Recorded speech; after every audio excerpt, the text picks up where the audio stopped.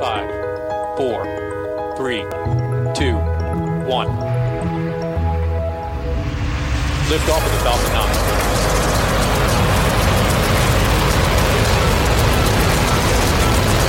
Falcon 9 clear the towers.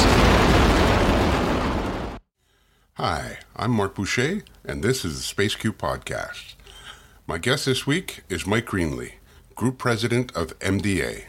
It's been nearly a year since Mike was last on the show, and today we'll discuss MDA celebrating its 50th anniversary this month and the changes at MDA and parent company Maxar since Mike joined the company last year. Listen in. Welcome back, Mike, to the Space Q Podcast. Thank you. MDA has been in business for 50 years now. That's no small achievement. It's not easy to keep a company growing for long periods of time. You've been with the company now just over a year and know some of its history. How does a company stay relevant over such a long period of time? I think in the case of MDA, it's the normal sort of Canadian success story whereby you have kind of franchise highlight projects at home that you get in your home country. And often those projects are larger. And you use those as the opportunity to advance your technology base and build your resume and qualifications. And then you spin off from those technologies, from those large programs into other new business areas or international export growth. So if you go back through the 50 years of MDA, for example, there's lots of highlights there in terms of starting in satellite ground systems and getting contracts with the Canadian government. And then over time, ending up with over, I think, 70 ground systems in over 25 countries around the world over those multiple decades. You see anchor programs like radar satellites, where RadarSat 1 leading to RadarSat 2 and now RCM. Those large anchor programs give you a resume that you can then expand into other areas of opportunity. The robotics from Canadarm, and what's that spun out into in terms of international exports, and then derivatives for things like the medical sector, and then the strong satellite manufacturing base in Montreal, which is over 60 years old now. Which was started producing components for, Canada's first satellites when Canada was a leader in, being the first to have, satellites-based communication and direct-to-home broadcasting and the like. And so all those, satellites and the components that come out of Montreal build a business that you then end up selling to all the satellite manufacturers around the world. So in Canada, that's always the story. You get the anchor programs often with the government at home, and then you develop capacity that you can export around the world. So that's definitely been MDA's success story as well. Now, in looking back at some of MDA's history, there are several highlights that obviously stand out. But in actually doing some research for this, what particularly seemed to jump out at me was that growth really started with the acquisition of Spar Aerospace and the information products division basically taking off. And both of those sort of happened around 2001. What's interesting to note with the Spar acquisition, and which a lot of people seem to forget, is that Orbital Science is a U.S. company that owned MDA between 1995 and 2000, and importantly also Spar. So Spar was actually the home of the Canadarm and related technology, and Canada's iconic Canadarm was once the property of a U.S. company. I find that all fascinating. I don't think a lot of people understand some of the history there. But is the original Canadarm and the technologies derived from that program the most important acquisition and historical moment for the company? I would say so from a brand recognition perspective as a minimum. When even recent polling that was done in 2008 of Canadians and talking about space in Canada, certainly the Canadarm was, across the general population in Canada, is Canada's most notable space achievement, a tremendous source of pride for Canadians. Polling that was then repeated this past year in 2018 in the spring, the same pattern emerges. Well over 80% of Canadians are, show a lot of pride around Canadarm and recognition of it, even if they're not generally aware of the space program details. They pretty much, everybody knows about Canadarm and what it is. So I think in terms of recognition of the company, put it on the map, connecting with Canadians. I think that is definitely, a key notable achievement. Obviously, there's, other achievements that grow up from the roots of the company, such as, like I mentioned before, satellite ground stations, multi-source satellite ground stations, or, the whole synthetic aperture radar technology base. Those are strong technical achievements, and they've been very important for the volume of business that the company has conducted. But in terms of notable achievements, recognition and connection with Canadians, and worldwide recognition for accomplishments, Canadarm on Space Shuttle and Canadarm2 and Dexter on the International Space Station have definitely stood alone as major highlights. So yes, that acquisition would have had a tremendous impact on the future of the company. Now, another important period and part of the history for MDA was that period between 2008 and 2010. The information product division was in a bit of a spiral due to the subprime mortgage problems in the UK. In Canada, the government, as with other countries, was dealing with the Great Recession. And MDA also tried to sell itself to ATK in 2008, which the government subsequently blocked. During that period, MDA began to lay off staff, which had peaked at around 3,200 people globally at that time. MDA finally sold the underperforming property business in late 2010. This, combined with no long-term planning in Canada and few government space contracts, would eventually lead to the U.S. Access Plan.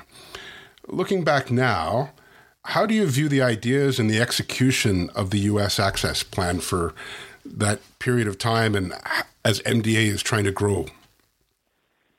I think, obviously any time that you needed to try to find a way to access a larger world market, in this case, half the world market of space or defense is probably in the United States. So it certainly made sense to try to, find a way to access that market to grow a larger corporate capability, especially at that time, like you say, based on, where things were in terms of programs at home. The attempt to do the acquisition that was blocked, as you indicate, I don't think there was like a flaw in the thinking. I think from a business perspective, in terms of trying to advance the business, that was probably a good idea. Obviously, the government didn't agree, and they had the right to do so. So that didn't work out. But pretty agile response after that in terms of trying to find a way through acquisitions and organic growth and the development to be able to access the United States market. So, it was pretty novel, to be honest, when you look at what other companies have done. But most other companies in Canada, as you grow and you scale up, you get to a certain size and you start exporting out of the country. And then at some point, a lot of Canadian firms of size will become part of a larger international corporation. That's a normal pattern of behavior that we see in all kinds of sectors across the country. And so, it's going to happen at some point, most likely. They managed to find a way to cause that on their own through some creative organic growth. Quite often you don't see that. You normally just see the acquisition. And of course, as we all know, it's very, very rare for the Canadian government to block something. So it was a bunch of good creative business leadership that would have caused that in the end. Now, one of the most interesting historical items came recently, and that was the Bank of Canada and its decision in 2013 to include the mobile servicing system along with an astronaut, the Earth, and stars on the new $5 bill. At the time, I think everybody was focused on, wow, this is really cool, the iconic Canadarm and the rest of it. It's all on the $5 bill, and now Canadians see it on a daily basis. But, one of the things I didn't ask at the time was, how did this actually came to be that was actually these emblems wound up on the dollar bill, on the $5 bill?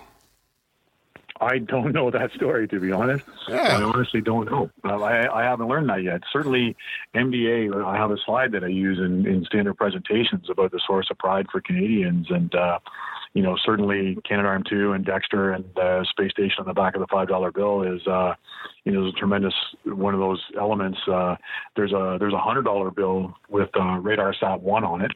into that phase of the company's accomplishments. And then there's a whole series of coins, probably over 6 coins that have, various elements of robotics and satellite technologies on them over the years that have all come out of MDA. So, we've had the honor really of working on some of Canada's leading technologies and being a key driver of innovation. And, I'm assuming as the government trolls various topic areas for, currency emblazonment, some of it'll be leadership, some of it'll be social, some of it'll be environmental, and then some of it's innovation and technology. And when when the decision makers go into the innovation and technology camp, they're bumping into some of MDA's work as a source of some of Canada's key achievements over the years, which is excellent, and certainly we're very proud of that. Yeah, I'm going to have to do some digging because I think that's a story that needs to get out there. So I'll be in contact with your people. Okay, deal. All right. So now, as with all companies, there are times where things are up, things are down. This past year has seen some particular tough times, and part of it had nothing to do with what MDA/Maxar was doing. It's just circumstances. The stock price took a huge dive, but before that, the geocom market didn't recover to where people thought it might be. SSL, because of that, Maxar, as the company, has decided that some of those assets should be sold. A short seller made a very public attack on the company. And then to add on top of that, you lost your flagship Worldview 4 satellite. And now there are some shareholder lawsuits which could cause some additional problems. Now, these are some hefty issues to deal with. How is MDA and its parent company, Maxar, adjusting to today's challenges? From an MDA perspective, I think you've noted in your description of all the challenges in the last year, which seems like a pretty accurate list. MDA is MDA. So MDA is still the same 1,900 people across Canada and the same company that it's always been doing its business. MDA is in a strong position. It has strong long-term projects. It has significant new opportunities, some recent contract wins that are positive and exciting, and continues to be a strong financial performer and demonstrate leadership in Canada. So, of those, let's call it 2,000 people in MDA that are working for me, they're generally doing a great job and keeping their heads down and getting the work done and delivering value to their customers and figuring out how to expand around the world. So that's going on all the time, and it's great. Obviously, that's done in the context of Maxar, which you mentioned is going through some challenges. And, myself and my leaders are a member of that broader leadership team. And, we contribute and work on the solutions to those problems to the extent that we can every day. And so it's an interesting time for sure as you're, delivering a solid business and then contributing to, the larger whole to ensure that the whole thing continues to come together as strategically planned and grows into the future. So, you get a few distractions, but dealing with all those large challenges, but it's definitely not getting in the way of MDA continuing to do a great job as it moves forward into the future. Now, a lot of MDA's growth over the years has been through acquisitions. When I actually started to research this and looked at all the acquisitions, I was actually quite surprised at how many there were. Many of the deals were smaller, but in recent years, there have been some major acquisitions. The first was Space Systems Loral in 2012, and then followed by Digital Globe. Now, did MDA bite off more than it could chew in acquiring Digital Globe? After all, it came with a heavy debt load and significant planned capital expenditures for the next few years to build the Worldview Legion constellation. Yeah, I don't know if it was more than it could chew. It certainly is a challenge, for sure, in terms of like all the issues that you talked about that need to be raised in the company. Digital Globe is a very, very strong performing business, extremely successful, world leaders in what it does. The teams there adapting to the loss of Worldview 4 are doing excellent, coming up with alternative plans and working on the development of future capacity and capability. So, it continues to remain a very strong element of the new combined behind Maxar. So, it's it'll definitely work out in the long run, despite the challenges that you mentioned that have bumped into us in the last year. Now, in Canada, in the last year, MDA acquired Neptech. Going forward, is MDA looking at any other acquisitions, or is that just on the back burner now? Nope. We always look at those things because you never know what can happen and what timing can happen. And obviously, as you've noted, the size and shape of acquisitions that any company does is going to vary over time, depending on your overall financial situation and what's going on. So, as a leadership team, we look at the future in our marketplace and where we can fit in. We're always looking for organic growth in terms of where we can invest our R&D and selling dollars and create new opportunities for ourselves. But we'll often also talk to people, or people will approach us and talk about, the potential for an acquisition. So there's always a list that's being considered and being discussed. Just the timing has to be right, the fit has to be right, and then the size has to be right for the financial conditions of the day. And so you sort of never say never, and keep these things available as options, but your ability to execute on them will vary in the ways that I just said. Now, we've seen some pretty major consolidation in the U.S.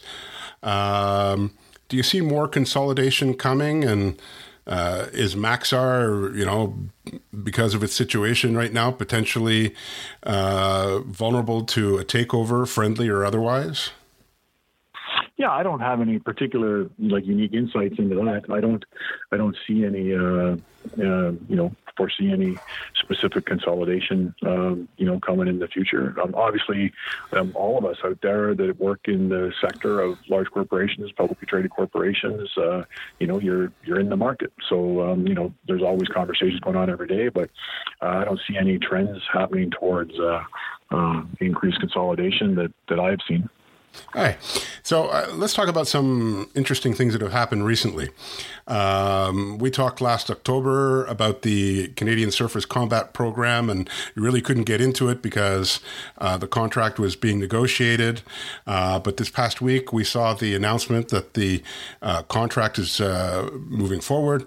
MDA are going into the design phase, and MDA is a partner and will design the electronic warfare suite system. How important is this contract to the company? It's really important. It's exciting. It's Canada's largest defense program to date in terms of the replenishment of the surface combatants for the country.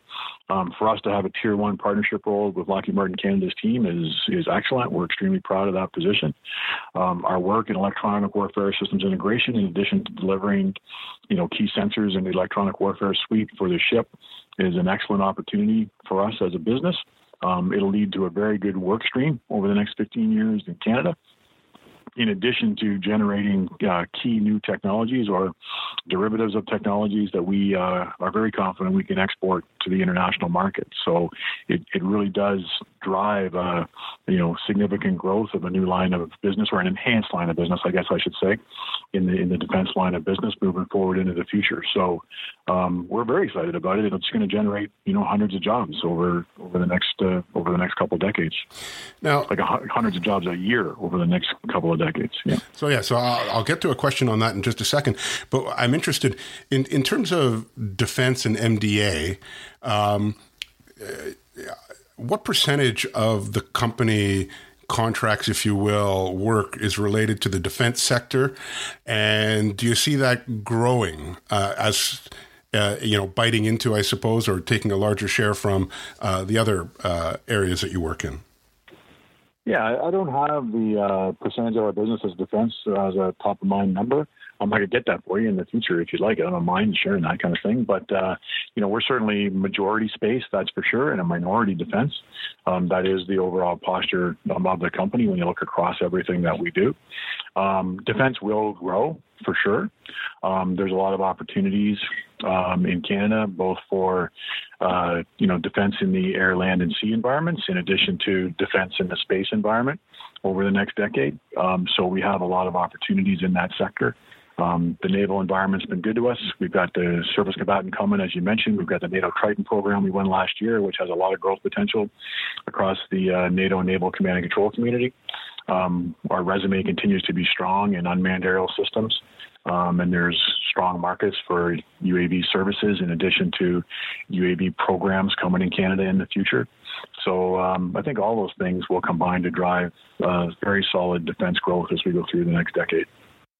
Now, as I mentioned earlier, MDA's global staff peaked at around 3,200 in 2010, and since then the company's seen a 40% reduction in the workforce, and a good portion of that was when the property business was sold off in 2010, and those people, especially primarily those UK-based people, left the company. So in Canada, I believe you're at around 1,900 people, and that I think has been relatively stable for several years now. With the Canadian Service Combatant Program and other defense contract wins that you've had, do you see a gradual increase in staff going forward? I think there's always going to be ups and downs. I try to encourage the leadership and the teams to make sure that they're always trying to optimize the capabilities of the company in terms of the numbers and types of personnel that we have in the various corners of the business to align with the work that we have and or the opportunities that we're pursuing. And so, we always want to be adjusting, either adding or taking out people wherever it makes sense to make sure that we always have a strong business. I think that's what every strong business does. And so I think you'll see that happen with us. So, in some areas of the business, if, we need to adjust and go down, we will. In other areas, if we need to add to expand, we will. Certainly CSC, the Surface Combatant Program, will require an increase in personnel in that type of program. In the electronic warfare suite side of the house, we'll need to add programmatics, engineers, contracts people, all that to be able to expand with that program as it gradually kicks in. As you can imagine, a program of that size, there'd be a couple of years of design studies and analysis, and then you finally get into it once you finalize the entire ship design and the like. So it's a gradual process to build up capability on a program of that magnitude, but that definitely will cause an increase over time. Yes. So another area that MDA and Maxar as a whole has been looking at is satellite servicing. It's an emerging area that MDA has been working diligently at for years. But recently, you terminated the contract with DARPA for the robotic servicing geosynchronous satellite program. Is that a sign? Is that a signal or a pullback? Was that just a business decision based on capital expenditures, or was there something else in that? I think there's a combination of things. I think it was a business decision based on the program and based on the capital investment profile at the time and the current view on that program of its returns. I think we've been clear that we believe in the on-orbit servicing market and the future of it. Certainly MDA as a business, especially our commercial space robotics lines of business and our sensor lines of business, have a number of opportunities with on-orbit servicing customers around the world, and those have been increasing in intensity over the past 12 to 18 months. And so we definitely continue to believe in that market moving forward. Now, is MDA still marketing the robotic kits for on-orbit servicing? Yep, we're marketing them. We're quoting them to people. We absolutely believe in having a strong line of commercial space robotics and sensors for business-to-business transactions in the on-orbit servicing market. And we would expect that as future markets like space mining, space manufacturing, and the like engage in the future, that those commercial lines of robotics will continue to have increased relevance and even more opportunities moving forward. All right, I just have a couple more questions, and probably in some areas where I'm sure you'd like to comment on. What are you expecting, if anything, in the budget next month? What am I expecting? Well, there's a difference between expecting and just hoping. So, if any good budget year in Canada in the space business, it's it's a new opportunity to re-hope that there'll be some conversation of an integrated space strategy for the company, and a new opportunity to be able to see some financing for space in the future. Certainly, from our perspective, it's been pretty public the last 6 months that the international community is moving forward on Lunar Gateway as an international program. The leadership of NASA was up in Canada earlier in the year, and very clear they'd like to see Canada contribute artificial intelligence-based robotics to this next space station that will orbit the moon. And we're certainly hoping as a community, multiple companies across the country, that Canada commits to Lunar Gateway and continuing our leadership role in the provision of space robotics into the future. Now, going to the moon is definitely something that's on the front burner in the U.S., in China, in Europe. We've got, and the U.S. in particular, NASA's administrator, Jim Bridenstine, has been very vocal about, hey, Canada, we want you and we need you. Yet another opportunity is coming up with the budget. Do you think that, at least as a signal, the government, will take this opportunity to finally say we're in? We're certainly hoping so. Canada needs to. We need to commit now. We need to make a full commitment now to providing the robotics for Lunar Gateway in response to Administrator Bridenstine's request at NASA. It's a 2019 decision that has to be made, and a commitment that needs to be made now for us to hold our place on the team. NASA is very clear that they respect and appreciate Canada's expertise that's developed over the last 30-odd years through the space shuttle and the space station in this area. We are the country that has demonstrated the capacity to do this. We've done a good job, and we have the expertise to do it again. It's going to be even harder this time. You take a space station today that orbits the Earth at 400 kilometers up, and now we want to put a space station up to orbit the moon 400,000 kilometers away. So, the need to have highly reliable robotics with now an artificial intelligence base, you start to cue in on core Canadian strengths. We have a strong AI-based community in Canada. We have a strong robotics community in Canada. And we've got the space heritage over the last 30 years behind us and doing this kind of work. So it definitely is the moment to be doing this for sure. Now, my sources told me that the decision was supposed to have made by the end of 2018, but then we got into the shutdown in the U.S., and that put everything on the back burner. Things are just starting to get back into sync at NASA, and by this time we normally have the budget numbers for their following fiscal year starting in November, but we don't have those numbers yet, and I suppose they've given Canada, I suppose, a little more time to come up with a decision. But I would think that by now the U.S. will have said, you have to make a decision, and I would think, just my perspective, that the government's already made the decision, but we just don't know about it yet. Okay. Yeah, I don't have any particular insights into that. No, so, we're just going to have to wait and see. Yeah. So last year, MDA took the lead in creating the Don't Let Go Canada campaign, in part to raise awareness in Canada of the importance and need to fund the space program. Will the campaign continue if the upcoming Canadian budget doesn't signal a change in space policy and future funding? It's very interesting, actually, that you asked that. One of the things, certainly the campaign was created in response to many requests by people across the country, including members of the government itself, to say, tell us what Canadians think about space. And some Ipsos polling last spring, like I mentioned earlier, showed that Canadians are very strongly in favor of our role in space. And but then part of that was that people just needed a bit of education to remind themselves what we've accomplished over the last 50 years in space. Canada being the third country into space after the United States and Russia, has accomplished a lot in the last 50 years. And so, reminding people what our position is in space and what now the nation has as a result of that, in terms of a sector with over 24,000 employees and $5 billion of economic activity and the like, is important to remind people of that. So the campaign, did that.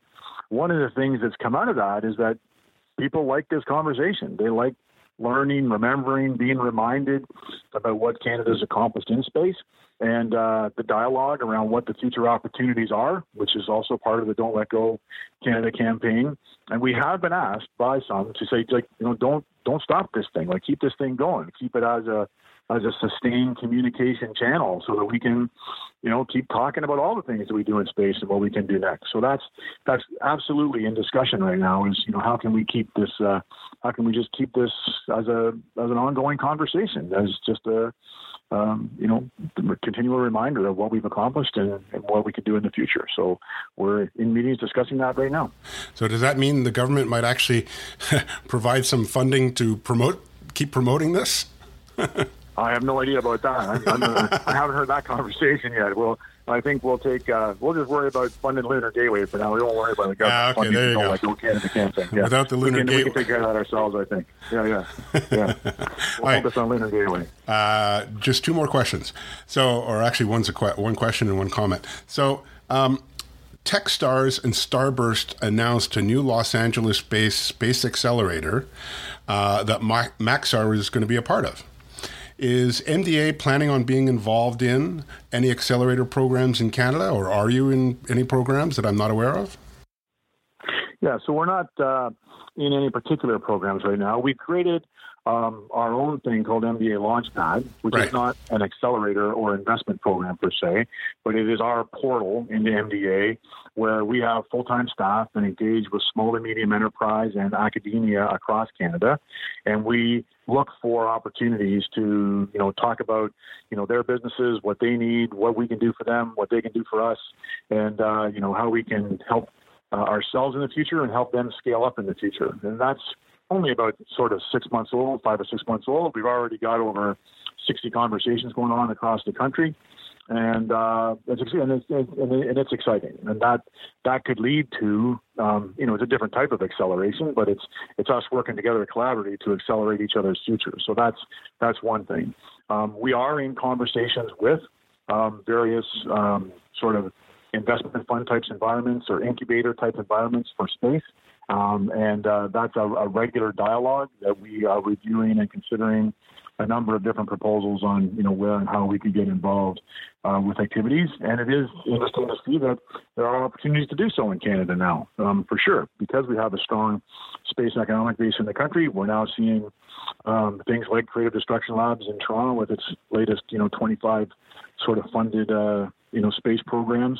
That's going on, and we're seeing other groups looking at similar types of activities. So we are in dialogue with people trying to figure out, what MDA's role should be and all that right now. Okay. So the last point to discuss is going back to the original discussion, which was MDA's 50th anniversary. So I believe the actual date was February the 3rd. Was there little parties that happened at each of your offices at that point? It didn't happen on that day. We're actually going to do that in a few weeks. I think around February 20th, we're going to do that. And then we're having a bit of a larger celebration up in Ottawa one evening on February the 25th, where, hopefully a few hundred people will get together in the broader community of customers and industry partners and friends and get together and, sort of have a toast to 50 years there as well. Hi, Mike. Thank you for being my guest on the show. I think it was about 10 months ago I last had you on. Maybe we should touch base in 6 months, and we'll be talking about the Lunar Gateway and a bunch of other things. There'll be lots to happen in the next few months for sure. So I look forward to that. Well, that's a wrap on this episode of the SpaceQ podcast. If you like this show, please support us on Patreon. The address is patreon.com/SpaceQ. We really appreciate feedback, and to help us, we ask you consider to write a review on Apple Podcast or Google Play Music if you're so inclined. If you have any comments on this episode, you can email me at podcast@spaceq.ca, or you can post them on our website at spaceq.ca, where you'll find an archive of each episode. If you send me a comment by email, I'll write back to you as soon as I can. On Twitter, you can follow us at Canada in Space, and if you use Facebook, you can find all our articles and links to the podcast on our page, The SpaceQ. If you like the show, please subscribe to us through your favorite podcast app.